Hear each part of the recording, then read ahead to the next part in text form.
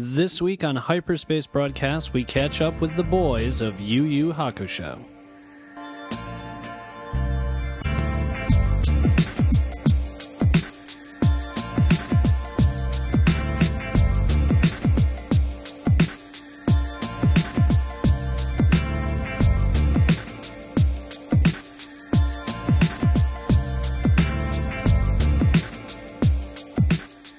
Hey everyone, and welcome to another episode of Hyperspace Broadcast, the show where two real friends dig through Toonami's back catalog and try to determine what, if anything, is worth revisiting. I'm Michael Doak.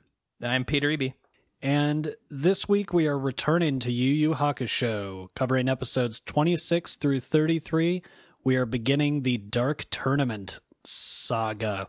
I guess that's a Dragon Ball. That's what Dragon Ball Z would call it. It's like the Right. Dark Tournament arc, I guess. I don't know. I don't know what Yu Yu Hakusho calls its story arcs. Now that I saga, realize it. whatever. Yeah, whatever. Close enough. Anyway, man, I'm excited to be back to Yu Yu Hakusho. This is a nice change of pace from Transformers, obviously. Pretty much anything would be, to be perfectly honest. But hey, it's Yu Yu Hakusho, so that's what we're talking about. It's Yu Yu Hakusho's time, all right? Get out of here, Starscream. You're done. Alexis, Carlos, Brad, Brad, friends. whatever. As he Get is out. to his You're out of friends. He makes his friends say Rad. Yeah, I really wish that we never called him Rad because we are not friends with that character. Yeah, Bradley. Bradley, yeah. Full name only, please. Oh, God. People are screaming for us to stop. No more, please. I've heard so much Transformers. Yeah, we All right. can't shit talk Transformers anymore. Anyway, Let's get back to this kooky world where there's a spirit world and demons, but it's also modern day, and we've got our delinquent friend, Yusuke Urameshi. yeah, so it's Made a spirit detective. been quite a while since we last talked about this show.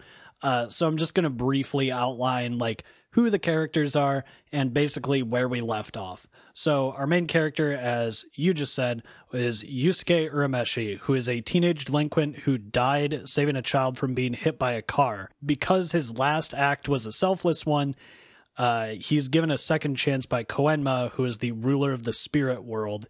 And basically, this, through a series of trials and other BS, leads to him gaining spirit powers, which is like a little gun that he can do by like holding out his hand and the little, I guess gun. Yeah, he does a finger gesture. gun, but Yeah, actually right. a laser comes out. which Yeah, is right. awesome. And now he's working for Koenma. So his like team of people basically is made up of his former rival / like best friend Kuwabara, who's a ridiculously voiced man with a big red pompadour. And he loves to fight, and he's pretty much the Vegeta to Yusuke's Goku. Like he's always kind of lagging behind, but he wants to be on top. And he has like a blazing sword that he can form out of nothing as his spirit power. Also makes lightsaber sounds, of course. Yeah, right. I mean, what would it wouldn't be anime if it didn't have random lightsaber sounds in it, I feel like. There is also Kurama, who is a half-human, half-demon, who Yusuke was ordered to find and basically recapture early on in the show.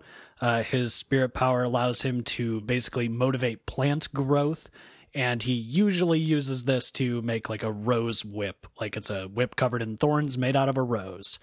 Hiei is the last of the core characters, and he's another demon Yusuke had to track down. He's more of like a badass. He has the voice of Android 17 from Dragon Ball Z. So it's that really like emotionless, cold kind of voice acting. He's kind of cruel, but I don't know. He is fun. He's like a ninja dude. He's really badass, basically. Yeah. He's the dark guy, he's all badass and edgy. Yeah, right. So some more secondary characters. I don't know. I feel weird saying Botan as a secondary character, but she kind of is at this point. Botan is the fairy woman of the river Styx. She's kind of has like a bubbling personality and wears a kimono sometimes.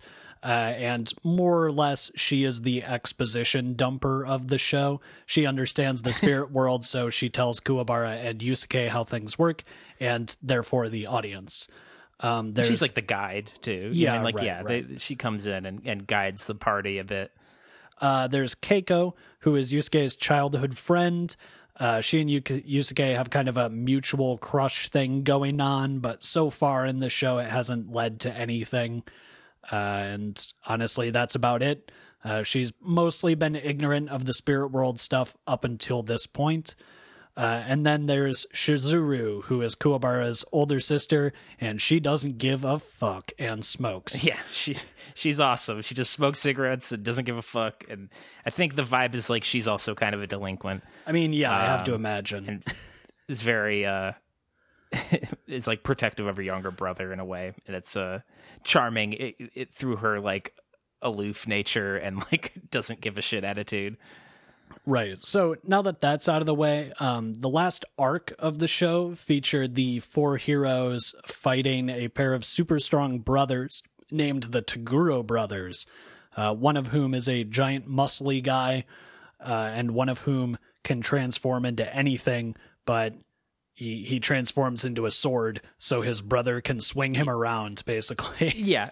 A gross, fleshy sword. Yeah, that's what he turns into. So back to Transformers, it's kind of like G1 with Megatron turning into a pistol and then Starscream firing him. Yeah, like, yeah, there you go. He's a minicon. His brother is a minicon.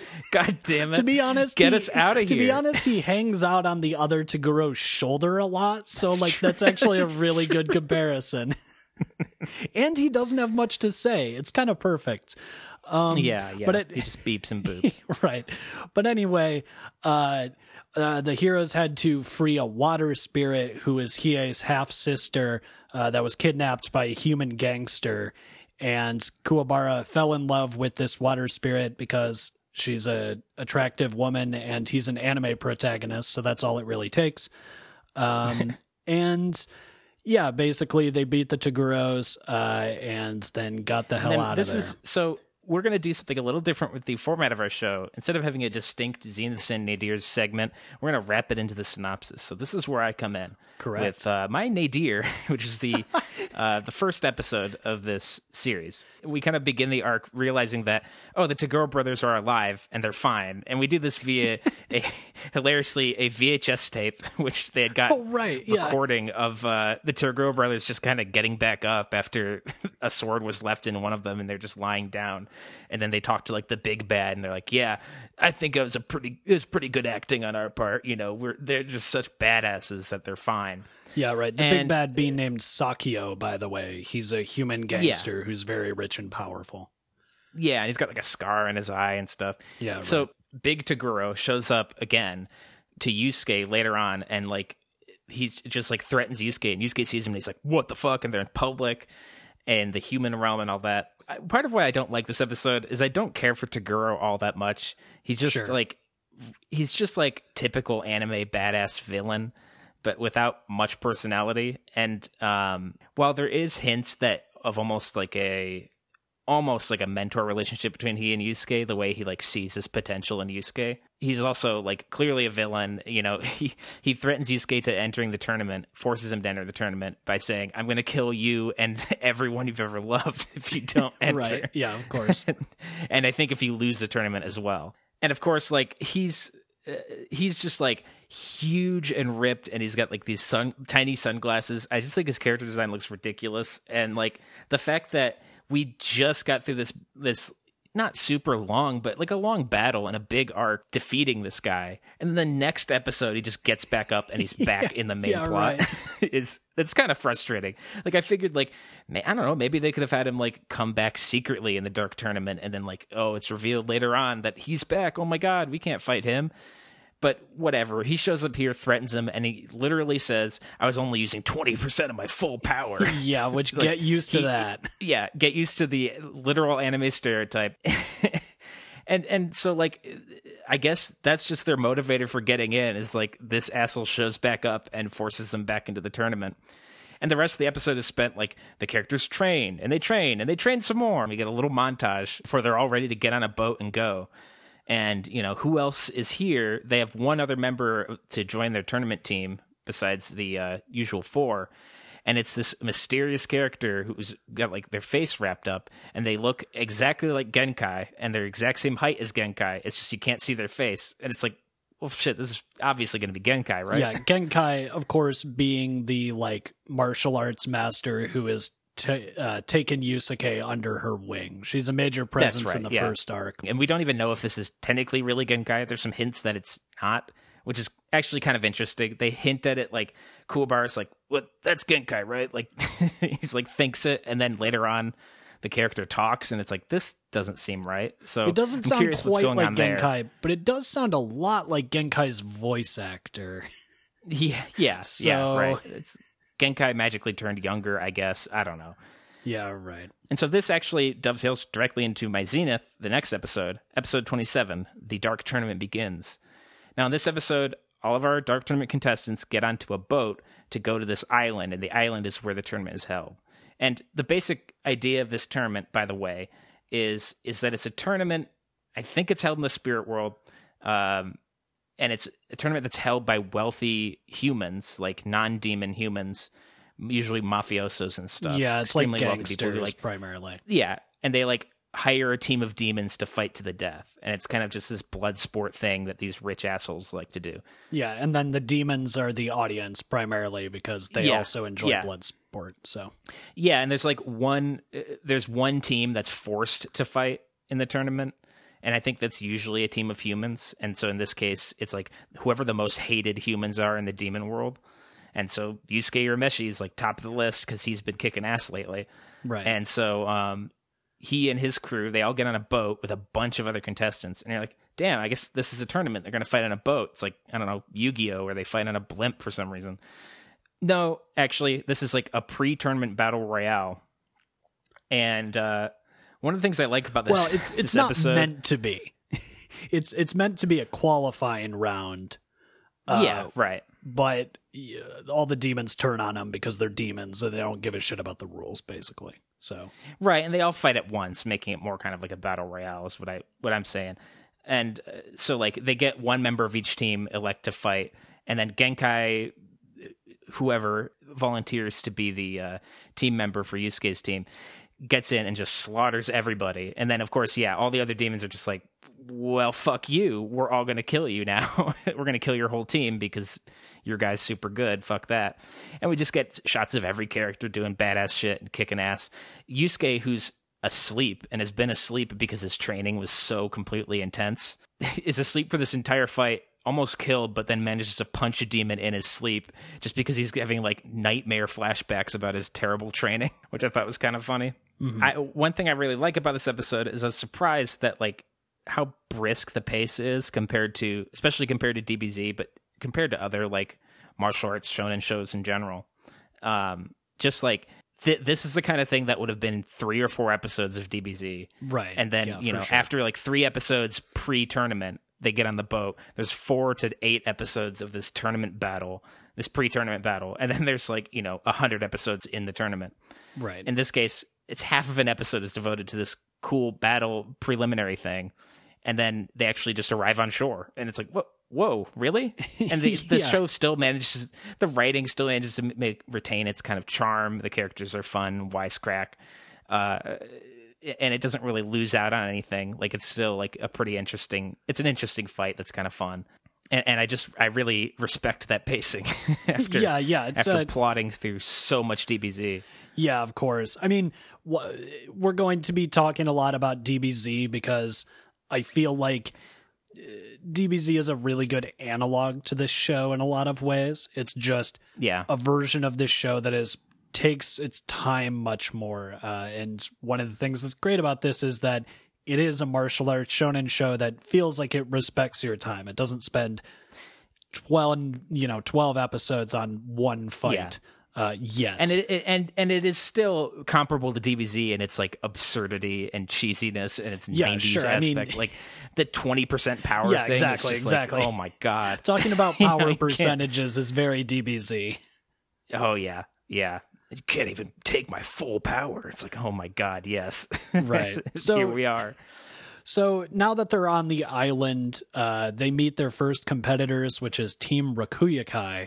The notable members of this team are a child demon named Renku, who uses yo-yos that he can electrify and then like control telepathically. So they're basically yo-yo tasers that he wraps people up in. There's a guy named Zero who is basically a demonic Guile from Street Fighter. Yep, it's Vampire Guile. Who can control heat and demonstrates this by destroying a coffee cup, which is one of the funnier moments of the show in this block to me, is him destroying this coffee cup and then saying, "Tomorrow you will strongly resemble your coffee cup." It's like, what a threat. So dumb. Yeah, they like show up in Yusuke's hotel room because there's like a nice hotel on the island where everyone stays, and just threaten them before their next match. And yeah, next up, everyone's fighting Ryokukai. Yeah, and right. Who goes up against Yo-Yo Kid? Kuwabara. Right. Our so boy. Kuwabara fights the Yo-Yo Kid and basically just loses. I mean, I don't know if it's worth getting into the intricacies of that fight. It's pretty much an even match at the end where they both get up at the same time outside of the ring, but Rinku manages to climb on stage before him. Yeah, and So also it's like, wraps him up in yo-yos so he can't get back onto yeah. onto Yeah, the so platform. Kuwabara like barely loses. And thankfully isn't killed, which is usually the outcome of these matches, apparently. Yeah, right. Typically everyone gets killed, but both Renku and Kuwabara survive. So now it's Kurama's time to fight, or Kurama's time to fight. And that's my least favorite episode. This is episode 29, Flowers of Blood. This is the end of the fight between Kuwabara and Renku, and then the entirety of the fight between Kurama and a demon whose name I didn't catch, and I don't care because he's very boring. Yeah, he shows up for a second and dies. Basically, the whole fight boils down to this demon who sounds like someone doing a bad Peter Lorre impression, is like, "You can't fight me because I have a demon brother who has tracked down your human mother and is going to kill her if you do anything. So I'm just going to sit here and taunt you, basically, until I guess I finally decide to kill you." And he has like a button, and he's like gonna press. He's got a special demon button that looks like it's made out of flesh. And he threatens to press if he doesn't grovel and lick his boots, literally. Yeah, right. So Kurama basically just kind of takes it, and then the demon explodes. We're then told that earlier in the episode, when Kurama threw a small pebble at the demon, that was actually a distraction. And what Kurama did while the pebble hit the demon is plant a seed inside the demon that then grew into a big plant and basically eviscerated the demon and tore him apart. And, like, that's cool. But to be honest, the reason this is my day dear is I don't generally like the kind of storytelling that is, hey, audience, here's something that happened that you could never have figured out on your own without us telling you. And also, it already happened. So it's over now. Yeah, and moving on. And it's already like, oh, were you on the edge of your seat? Well, it was all bullshit because actually I had it in the bag the entire time. Yeah, like, right. All right. So it's fine. With magic. Yeah, it's fine, but it's, I don't know. Like, I would have preferred to see Kurama actually fight, to be honest. This is kind of a I'm sure we'll get a lame chance. feeling. Well, yeah, of course. There's like 17 more fights left in the tournament. I'm sure Kurama has to fight at some point. This is a long arc. So moving on from that, we have Hiei's matchup against Ziru, the guy who destroyed a coffee cup threateningly. And Hiei uses a move called Dragon of the Darkness Flame, where basically he sacrifices one of his limbs by like totally mangling it to just absolutely erase Ziru from existence. Like Ziru's literally just gone. There's not even a corpse. He's just disappeared. And that's it. Which is pretty awesome, actually. Yeah, like, that's the fight. Yeah, there are things about that I like. For example, it's kind of crazy in a show like this to see a fight that is over in about 10 minutes. And it's also a cool thing that it shows some of Hiei's character where, like, he doesn't particularly give a shit about actually fighting. He just wants to win. So he does as fast and efficiently as possible. But now his arm is all messed up. It's like if a Street Fighter character came in and just immediately used every super they could. Like, before anything starts. You just like, or Goku flies in, uses a spirit bomb in the beginning of the battle. Like, yeah, right. It's very this one's done. It's very atypical for this kind of show because most of the time the characters enjoy fighting and are like testing their strength against their opponents. Hiei, on the other hand, just comes in, immediately obliterates his opponent as fast as he can, and then walks out of the arena. Like, he doesn't give a shit. It's pretty admirable and like pretty cool for this like dark character to just be like, I don't even give a fuck about the structures of shonen anime. Right. Yusuke is still asleep, by the way. So yeah, he's been asleep this whole time, and occasionally he mumbles something that suggests that he's aware of what's going on, but he's still asleep. So after watching Zero get totally annihilated, the two remaining members of Team Rakuyakai, one of whom is like a hippie dude, basically just flee because they know they're screwed. Zero was the strongest of them. Which is a shame. I wanted to see the hippie guy's powers. Yeah, I'm sure he didn't have any, to be honest, given that he just runs. But so they flee, and then they're taken out off screen, and a new fighter enters the battlefield, and his name is Chu, and he is like a master of drunken fighting. So basically, he's totally intoxicated and like stumbling around, and he has a really terrible Australian accent and uses a lot of phrases that I have to assume are like Australian slang, but I have no way of confirming that. So it's just kind of weird. He looks kind of like a Fist of the North Star character. He's definitely built like he really one. does. And like he's got like the spiky pauldrons like of any Fist of the North Star bandit. Yeah, or like a character from Mad Max, basically. Yeah. Like he's one of the, or like a raider from Fallout. You know, he's a post-apocalyptic looking guy. He's an Australian. Yeah, right. That's what Australians are like. Yeah. So he comes in and Yusuke wakes up and he's like, all right, now it's time to fight. Both demonstrate their various spirit powers. For example, Chu has this like super alcohol called Ogre Killer that he drinks, immediately vomits up, but it makes him much, much stronger. Yusuke's spirit gun can now fire 4 shots without recharging, when previously it could only fire 1. And they have a fight that is eventually decided by a knife-edge death match.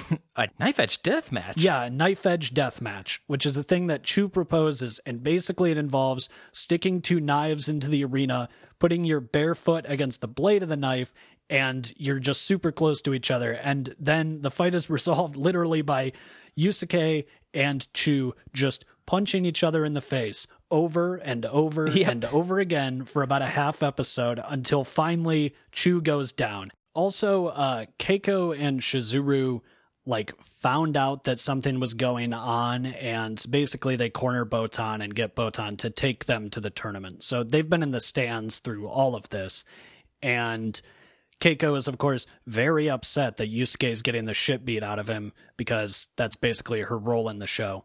And Shizuru is kind of making snarky comments about it because that's her role in the show. And, you know, Keiko's all upset. Yusuke ends up winning. And then Chu is like, well, you have to kill me. This is a fight to the death. And Yusuke is like, no, this was a good fight, so we'll fight again sometime, which is basically how shonen anime protagonists become friends. Yep. And yeah, the first round of the tournament. Maneuver. Yeah, the first round of the tournament is over. So fortunately, Team Urameshi pulled through, even though Kuwabara lost, but everyone else won their matches. So now we come to my favorite episode, episode 33, A Day in Waiting. And this is kind of a filler episode, but it does a lot of work to set up the next round of the tournament. Basically, Kurama is watching the other teams in the first round fighting. So we get introduced to some of the other teams that will be important later in the show. For example, there's a team that seems to also be made up entirely of human fighters, which is unusual for the tournament. And they're run by a guy who kind of looks like Paul Bearer, if you're familiar with really old school WWE stuff. That he's just like a short, fat man with a huge chin. Are you talking about the chin is probably the most notable part. Chin goblin is how I'd refer to him. He has a chin like the guy in the first episode of One Punch Man, like the little kid with the huge chin. Oh God, that he you're right. saves that causes him to become One Punch Man. Yeah, Dr. Ichigaki is his name, and I don't know. He seems like he's got a bunch of little mutants or something. Refers to all of his members as his children, so who knows what that's going to be about. But they're human martial artists, so that's the important thing. That's a weird thing. We also get to see Toguro go in. He goes in and literally solos an entire team by himself at once. All at once. Using, I think, 40% of his power or something. So, that's silly, but I kind of love it. He just uses the same move over and over again, just punches them so hard in the stomach that their back explodes. Yeah, except the last guy who I think all of them. Yeah, the last guy I think gets just punched in half. Right. And then we have some like side story stuff. So what I like about this episode is that it actually raises the stakes quite a bit, because that side story stuff is that Yusuke can't use his spirit gun for some reason. Usually it recharges by the next day, but for some reason now it's not. And that's kind of his trump card. So that's a serious problem. Hiei's arm is totally messed up from using Dragon of the Darkness Flame, which suggests that he will be a less effective fighter. And, Kuwabara barely scraped by in his first match, basically. And I guess Kurama's probably fine. But for the most part, the Urameshi team is sort of down a couple of fighters. Like, they're not going to be fighting at their full strength. And not only that, but the tournament is literally stacked against them, where they have the most fights of any other team to have to go through. Like, the bracket is fucked up. Somehow the bracket has them fighting 4 rounds in the second round, even though there are 6 teams total. Yeah, which is hilarious. All the other teams get like several buys. Yeah, it's absurd. But of course, this is not a fair tournament. That's not the point. Yeah. So it's a demon tournament. It's a dark so it kind of tournament. makes sense. The other thing, which is a more minor note, but something that I personally love a lot, is that Yusuke is attacked by a demon who has like Cyclops from the X-Men's visor, except he's like a big skeletal warrior dude. Skull-faced Cyclops. And he carries around a football that is basically like a heat-seeking missile that he throws at Yusuke. So he has like an evil football, and his name is Rugby because, as he puts it, rugby is the closest thing humans have to recreational pain, which is so silly that I can't help but love it. Anyway, he is killed by his own teammate because he's trying to kill Yusuke. Now he'd be called UFC. Yeah, right. It'd be much more boring. I don't know. Like, I assume he's not familiar with the BDSM community, for example. Yeah, that's true. So, I don't know. I just think Rugby is very funny. And he's also an example of something I like about this show a lot, which is like, the character designs are so like horror inspired that despite being a stupid joke character, he looks kind of cool. Like, except the Cyclops visor, that's totally silly. But like, no, I love that. He actually looks kind of threatening despite being a character who is literally named after a sport and carries around the ball that sport is played with as a weapon. Like, that's great. Well, and the crowd shots also have lots of demon designs that are just fun, even though we see them a lot. Yeah, maybe the crowd shots are reused constantly, but still, it's fun seeing like it happens. Look at that! There's a walrus cyclops dog demon. Yeah, like I love that guy. Yeah, there is definitely a demon who is a cyclops lion with a unicorn horn. Yes, like that kind of shit is just awesome. I love that stuff. So everyone's got a favorite. Right. So that's the block. We're going to go to our break. When we get back, we're going to talk about our thoughts on the block overall, and then a bet, and then what we're going to be watching next week. You harnessed heat energy with such great precision that it resembled a knife cut, but one of the edges was sloppily melted. You have your flaw. Yu Yu Hakusho will return in a moment.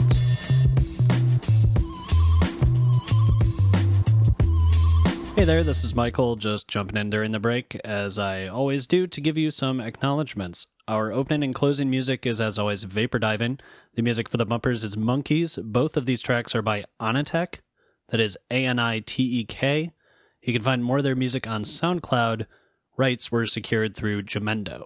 Our next full episode will release September 30th, and tune in next week for a discussion of Hunter x Hunter. As always, you can submit a topic or show suggestion for our minisodes via DM on facebook.com/hbpod, Twitter @hbpod, or you can email us at hyperspacebroadcastpod@gmail.com.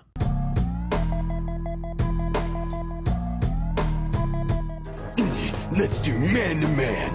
That's how real men fight after all. And now, back to Yu Yu Hakusho.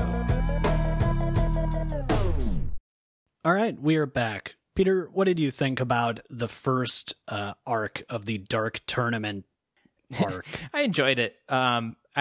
It's fun coming back to something like this, which I forgot how like cheesy and very like. I mean, it's when people say, "Oh, that's so anime." Like this is the kind of thing they're talking about. I think I said that before. I think I said that before about Yu Yu Hakusho as well. It's like this is it. Like this is like, yeah, this dude brags about how 20% power when he defeated you last time, and now he's 40%, and that's not even his full power. Oh my god!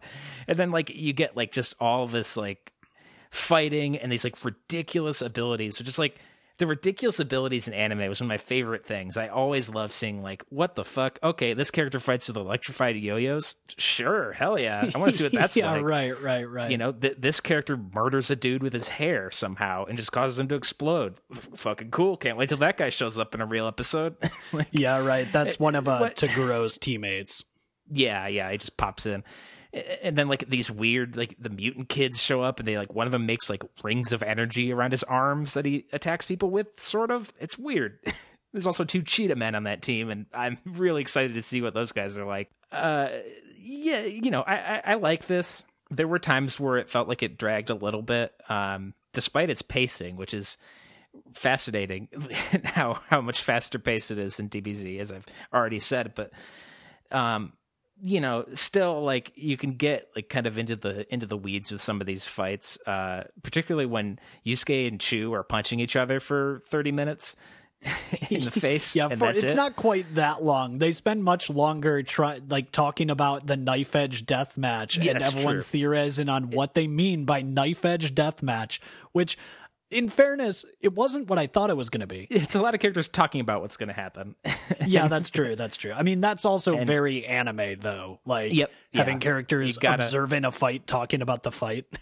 Yep, you have to have a peanut gallery. You know, it's like on I think at some Japanese reality shows they'll have like a picture-in-picture of a commentary table, people watching and reacting in real time. Which seems like very comparable to this kind of thing. I do like, honestly really want to edit a version of this show. I think I've said this with DBZ, but I would love to have a version of this show that has picture-in-picture of reactions from other characters while fighting is happening. That's how you make a real Kai, dude. That's how you could make DBZ so much shorter by having picture-in-picture reactions. Of course. Just silent too. It's just muted of like King Kai freaking out in the corner. That would be really funny. I'm sure there's like an actually stylistic way to do that. That would be really cool. But anyway, yeah, it's a thought for another time, maybe. But I think this show still like I remember, and I was telling Lauren like, hey, so like, but the dub of the show is really good. And coming back to it, the dub of the show is pretty good.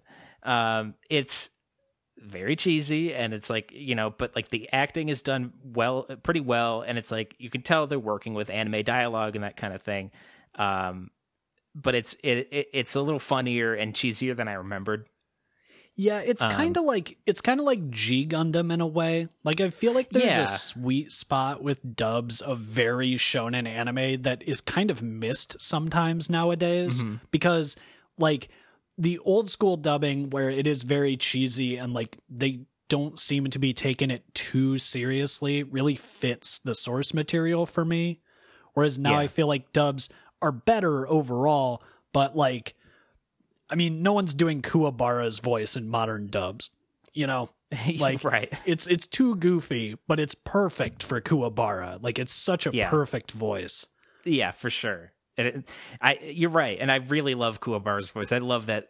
That is such a unique thing about the show too. Where it's just like we're just going to give him this ridiculous, like almost gravelly, guttural voice. Yeah, it's like I mean, it's Chris teenager. Sabat, isn't it? Yeah, and Yeah, right. It's like if you took Vegeta's voice and just like put it through like a rock tumbler. Like that's basically Kuwabara. It's like Vegeta's voice. Vegeta ate a bunch of rocks and was in the process of throwing up in every line. Where he's like, "Yusuke, I'm gonna puke." Yeah. Kuwabara's voice is great. Like, but you know what? And like I like the writing of this show in general. It's a lot of like wisecracking lines, very. I know I've been relying on saying this is very anime and this is very 90s, but that's what I think when I think of characters just being like, "You jackass," and just like saying like random lines, a lot of which have like "damn" and "hell" and ass in random them. kind of unnecessary, but also very minor swearing. Yeah. Yeah. It's just like, and the way Yusuke and Kuwabara talk to each other is just always so funny to me. It very classic. Like they'll call each other a dumbass, and they'll never admit that they love each other, but they do love each other. You know? Yeah, of course. My favorite line, unfortunately, not from this block, but from the first couple of blocks that we covered, is after Kuwabara and Yusuke hug each other because they both completed some difficult task. They immediately like stop hugging, and there's some Yusuke makes some jab about it, and then Kuwabara responds with, "Who was hugging? I was trying to squeeze you to death," which is so stupid that it's kind of lovable. Yeah, there's something very charming about this show's whole like attitude with its characters and dialogue, the whole kind of like delinquent spirit of the show. I would say like there is a aspect of the characters where they're rough around the edges and they swear and they trash talk each other, and I really like that because it's so different from like your typical shonen dialogue where it's just like, "I'm gonna cheer you on, I'm angry and I'm only interested in myself," and it's like a couple archetypes and none of them seem to be like shit talking friends.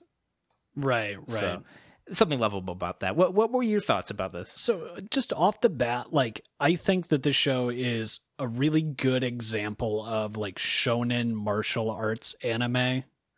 Again, like much like you, I can only really compare it to Dragon Ball Z since that's the only other thing I've seen that is really in the same kind of category. But one of the things I really appreciate about the show, although it's not totally a compliment, is to say that like generally speaking, when something starts to annoy me, like when they take a concept or a joke a little too far or just like stick with it for too long, pretty much immediately after I recognize that it's been happening for too long, for example, Yusuke being asleep, he will wake up. Like the show doesn't tend to totally drag its concepts like through as much as possible, which, again, relating it to DBZ does nothing but that. Like, if DBZ has a joke or an idea, it will not stop reminding you that thing is there. The fucking Mr. Satan jokes over and over again. Same Like, thing. that's the perfect example. Like, just Mr. Satan really overstays his welcome. And I feel like in Yu Yu Hakusho, sometimes things overstay their welcome, but they never overstay it to the point where it just becomes like, why am I even watching this? Like, just go away. Yeah. Which again, like things do sometimes overstay their welcome, which is unfortunate, but for the most part, it's not for too long. So that's nice. I find it honestly pretty annoying that so far in this arc, Keiko and Shizuru have just been in the stands and they have nothing to do. Like Keiko worries about Yusuke and Shizuru makes snide comments, and that's the extent of what they do and what they've done for this whole time. And to be fair, it's a 90s anime marketed towards young boys. So, like, I get it. Like, that's not uncommon, but it still kind of sucks. And it especially sucks when I think about it in terms of, like Dragon Ball Z sometimes, not always, but sometimes does its female characters better than this show, which is weird because DBZ does not do that very well. But like Android 18 exists, and Bulma is seriously important, really both in, I mean, not really Frieza himself, but like getting to Namek, she's deeply important. during the Cell Saga, the whole time machine stuff, that's all her. Like, Yeah. and really, I can like define Bulma as a character aside from just what male character she is related to or in a semi-relationship with. Like, Yeah. Bulma's not Vegeta's wife. Yusuke, or rather Keiko, is Yusuke's like kind of girlfriend, and that's kind of all there is to her. And Yeah, that is that's true. frustrating. You really don't see much else of Keiko. And I personally do like their relationship and the bits they have, and that she cares about him, and you know, his kind of aloofness to her, but that he secretly cares about her too. As done as that's been to the dirt, I like it, and I think it's fun here. I like Chizuru's commentary a lot. I think her like snide badassery and like detachment is a lot of fun, especially when she puts a cigarette out on a demon's tongue to get him out of her face. Yeah, that's pretty Thought funny. that was really cool.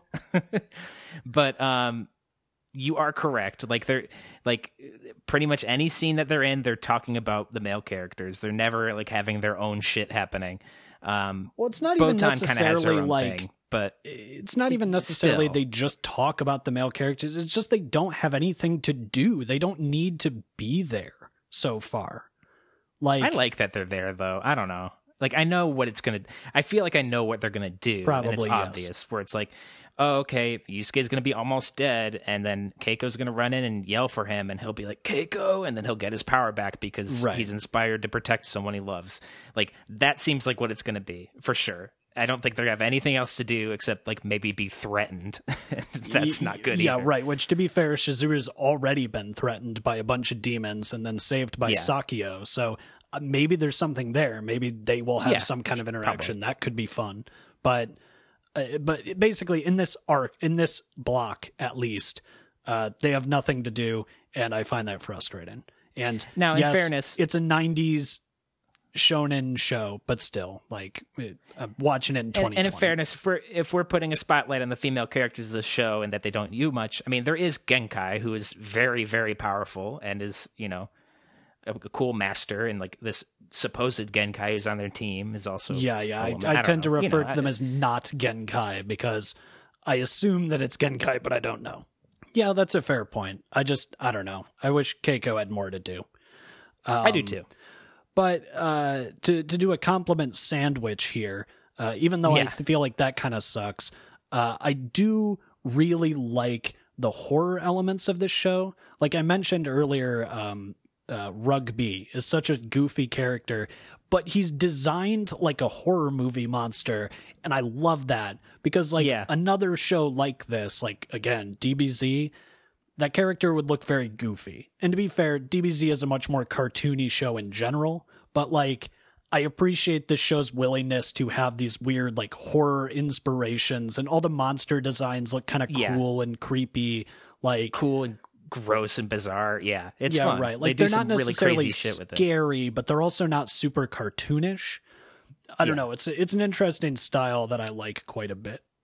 Yeah, I like that too. And you know, not to dig up the past, but frankly, it's nice that this block didn't have jokes about Yusuke groping women and like sort of transphobic jokes. Like that's nice to not see. So I hope we can continue with that. Now, I wouldn't say the previous episodes were completely laden with that stuff, but when they did happen, they were very unpleasant and shitty. Yeah, So, right. Yeah, I So- agree. There hasn't been anything that we have to be like, well, this is made in the 90s, you know, like, Yeah, right. Where you kind of have to excuse its bad behavior, I guess. So yeah, like it's nice to return to the show, honestly. I don't know why it's been 2 years since we last watched this. I'm not totally sure why we didn't pick it up sooner, but this was it's always one fun. I wanted to pick this one back up too, a lot of the times, but I kept losing bets and you kept picking DC shit. So Hey, not that's my fault. also good. So I know deal with it is. You're right. anyway, I wanted that anime. yeah, it's nice to be back to something that doesn't make me want to tear my hair out almost all the time. Yeah, show that as consistent logic. Imagine that. Right. Or just consistent characterization that like exists. Anyway, we're not talking about Transformers Armada anymore. Really need to purge that from my memory. Yep. So let's move on to the bet. something that happens a lot in this tournament is that the audience is in danger. Honestly, one of the a friend of ours and a listener of the podcast pointed out that his favorite character in this arc is the announcer, who's like a fox girl, because she is really like nonchalant about the amount of just ridiculous violence and like how gruesome it is. Like she's very excited about that.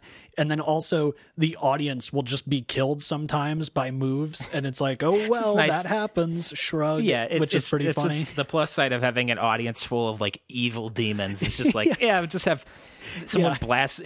It's not like a DBZ tournament where it's like, oh, the audience is shielded by their Kamehameha attack from their Kamehameha attacks. In this case, it's like someone fires a big blast and it goes in the crowd. Yeah, they're just gone. Yeah, and you don't care because they're demons or like fucking human gangsters. Like it doesn't really matter to you that a bunch of people just died unnecessarily. And so our bet is going to be how often the next block are there audience fatalities caused by either side of the any combatant. Really. How many times do we see it?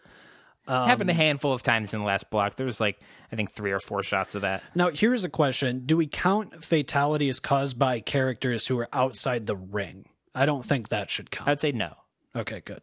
Because I think the hair guy killed some people, but he's not really a competitor yet. That doesn't count. It has to be like a move that's in the ring from ring combatants that kills people in the audience. Okay, yeah. That sounds good to me. Watching it with bated breath. Hoping they won't die.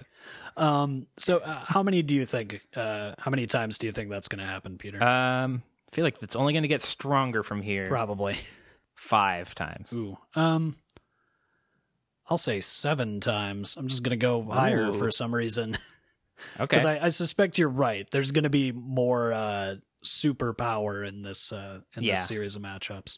So cool. Now that the bet's locked in, what we're going to be watching next week for our mini-sode is Hunter x Hunter, just a grab bag. It's on Netflix.